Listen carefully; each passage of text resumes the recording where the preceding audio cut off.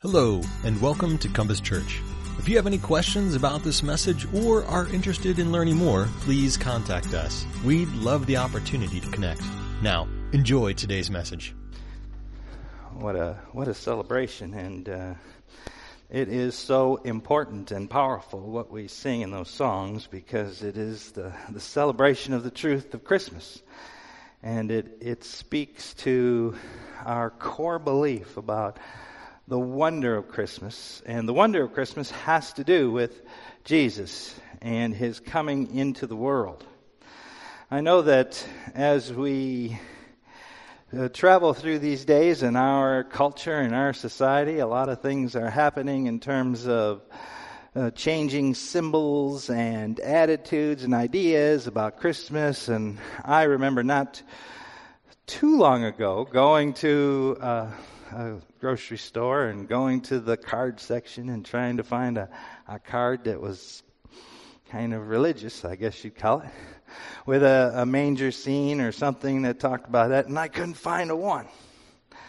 And you could think that that's really sad, and in some ways it is, but in some ways it's good. In some ways it's an opportunity for us, because just having a general idea about Christmas and the birth of Jesus, that's a good thing, but that's not enough. Because the birth of Jesus is so profound that we need to be able to describe it and articulate it and communicate it. And if there's not a general idea about it, that gives us a great opportunity to step in and talk about it.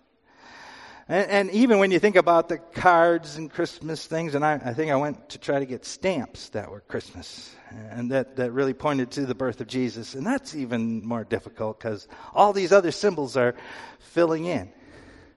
But even when you do get those cards, you know, it's a pretty nice looking thing. You know, it's a pretty manger. It's pretty nice. Everything's peaceful. Everything fits together. It's a beautiful scene. Everything's wonderful. And that's kind of what we want Christmas to be about. But I think that as believers, when we're talking about the miracle of Jesus coming into our world, that we have to be careful to return to the Gospels, to read the story with our eyes wide open, listening to what has happened. Because really, when Jesus came to Mary and Joseph, it was a big disruption. It was glorious. Don't misunderstand me. There was an angel appearing to Mary and saying that she is blessed and she is favored, and that God was going to do something spectacular in her life, and she was going to have a child. And I can imagine at that moment she's thinking, well, that's great, but I'm not even really fully married yet. How's this going to happen? There was a lot of diversion, a lot of difficulty. And then it was in the midst of being married to Joseph that he found his wife to be with a child. So the coming of Jesus was not just a peaceful thing. And then think about Mary. She went to her relative Elizabeth, who had a child, who was having a child, and the angel appeared to them. But Elizabeth had been a long time in a marriage barren, and now God was blessing her with a child. And that child came into the world with fanfare, with midwives around, the community was around. It was a celebration that God had blessed Elizabeth with a child. But what about Mary?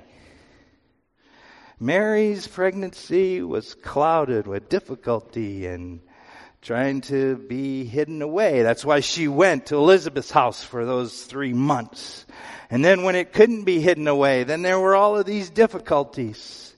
You see, when Jesus came into the world, there was a considerable amount of disruption for their lives. You remember they had to run to Egypt after he was born.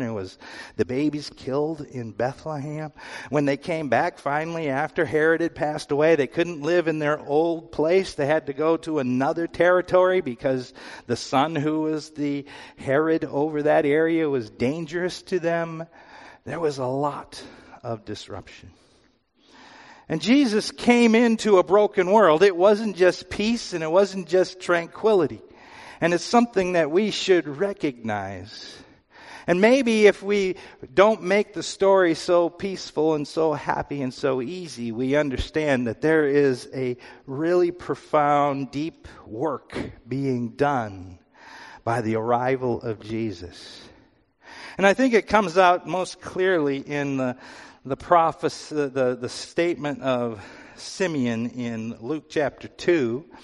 It's after Jesus is 8 days old and they take him to the temple to be circumcised. And you remember these things. These were requirements of the law of Moses. And they enter into the temple and they meet Simeon.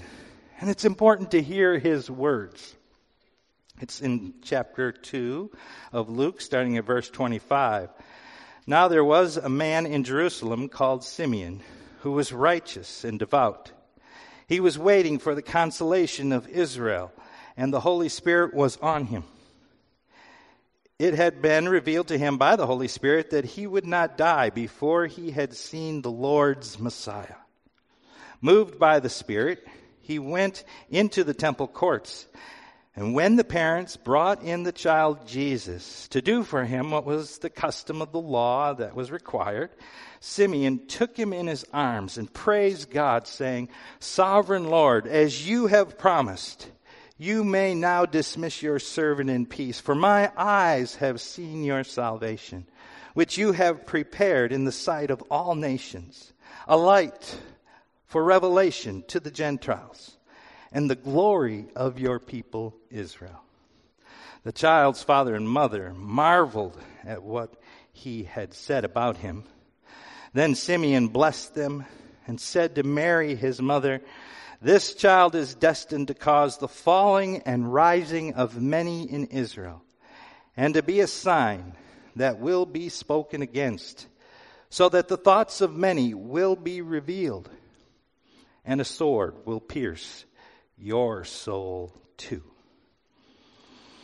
A note of disruption, but also a note of profound promise. There was going to be a distinction made because of this baby. There was going to be light brought to the nations, a light to the Gentiles, and promise and blessing to the people of Israel. But also, there was a falling if you rejected this child. There was a warning here in these words that even for Mary, the one who was bearing the Lord Jesus, that a sword would pierce her heart. There was light and dark, life and death coming because of this one. As we stand back and look at the gospel and we understand what Jesus was doing, we must see what God was doing in Christ. And I think of several things that stand out. First, we see a God who sent his Son, who was his Son, who was the divine Son of God, divinity himself. We see a God who is humble. God is great is a truth that religions across the world proclaim. That God is so far above us and he's glorious and we should be fearful and afraid of him. And down through the ages of human history, we've made sacrifices and we've tried to appease him and do things that satisfy him so that he is benevolent to us and gracious to us. He gives us crops. He continues to provide for us. God is great is a message that we get just looking at creation. But what we see in the baby Jesus is that God is humble. He comes to us.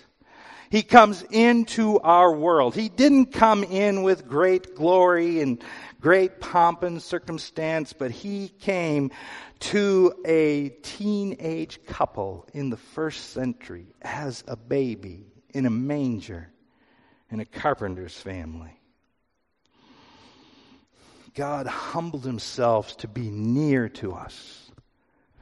That's what we see in Jesus. As he portrays to us our great God, we also realize that he is a humble God who loves us and comes to us.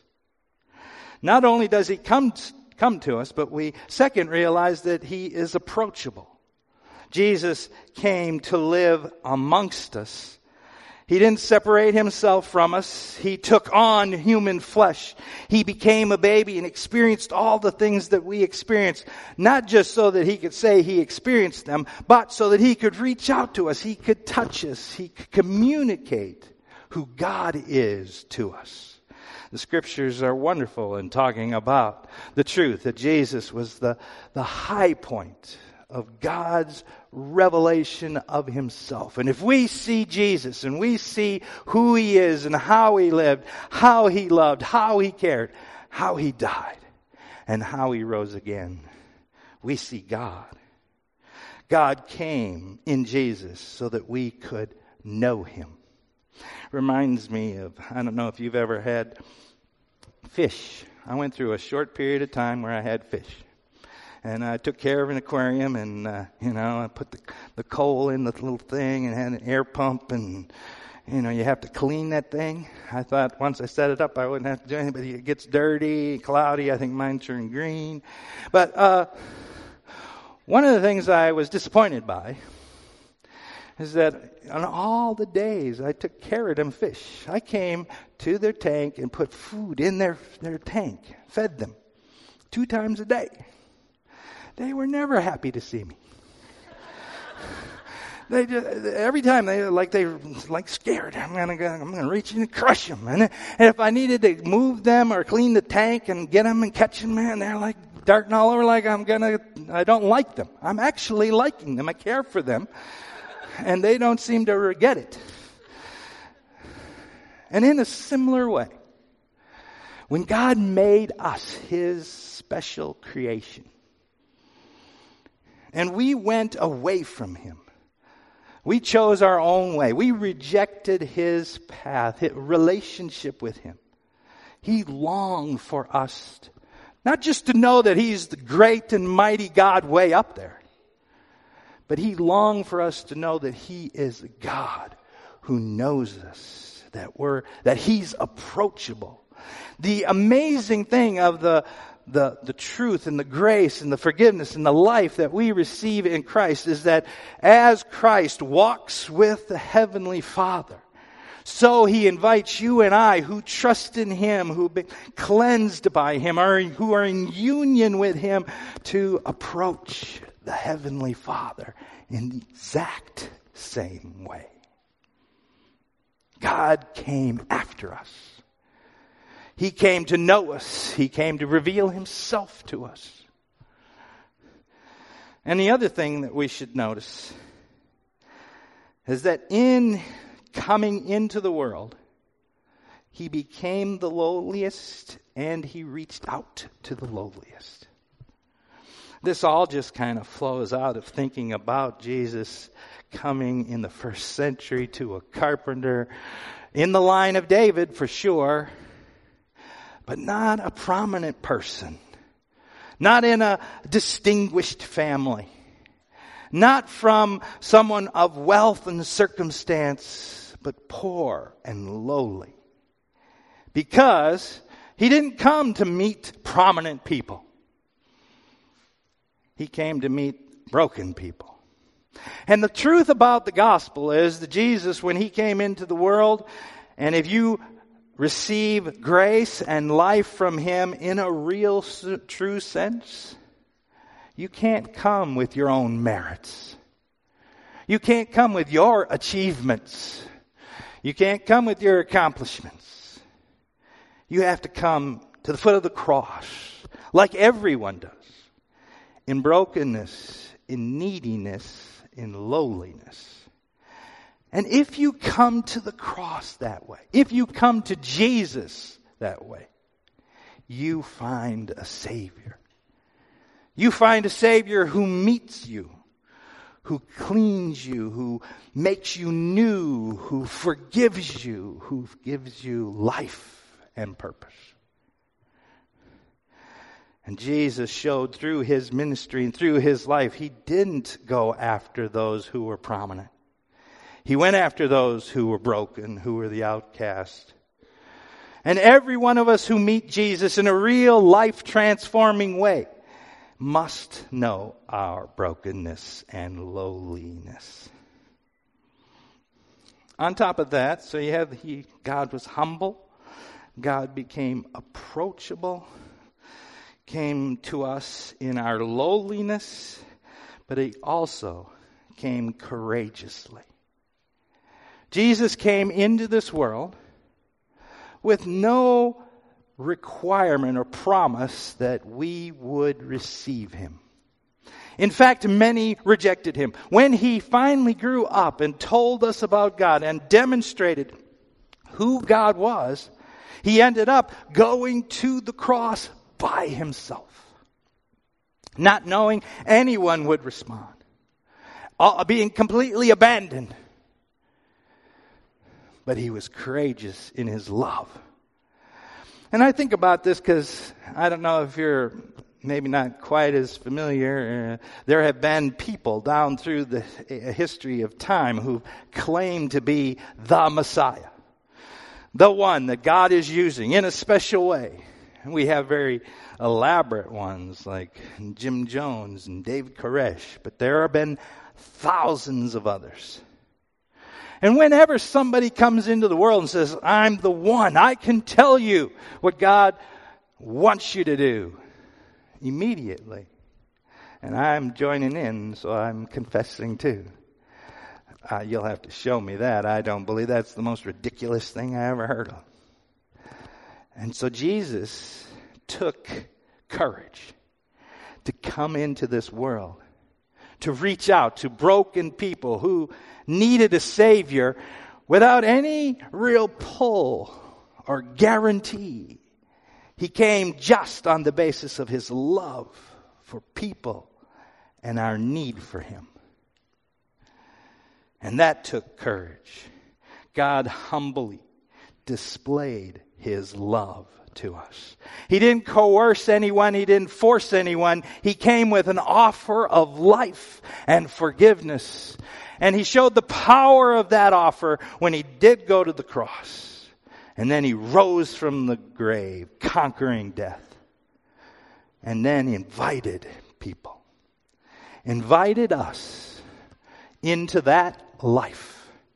If we will trust him, we will have life beyond the grave. We will have life in his eternal kingdom. He will redeem for himself a people that we can be a part of. Forgiven and free and part of his family because of who Jesus is.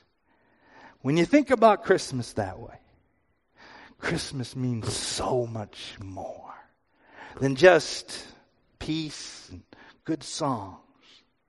It means redemption and life, forgiveness and restoration, and a Savior who came to seek us out, to pursue us, and to invite us to know God, to follow God, and to love him. The invitation is to see the love of God in Jesus and let it change your life. Let's pray together. Lord, we thank you that you are a God of grace, a God of life, a God of joy. And Lord, as we have seen Jesus come into the world, as we celebrate the birth of Jesus, Lord, this is part of a long process of your plan and your unfolding promises. And the culmination of your love is demonstrated to us by Jesus. And my prayer is that this Christmas will be even more meaningful than ever before. Because in a new way, we see you as loving us and pursuing us and offering life to us. Lord, help us, bring us into the grace that Jesus offers us. In Jesus' name we pray. Amen.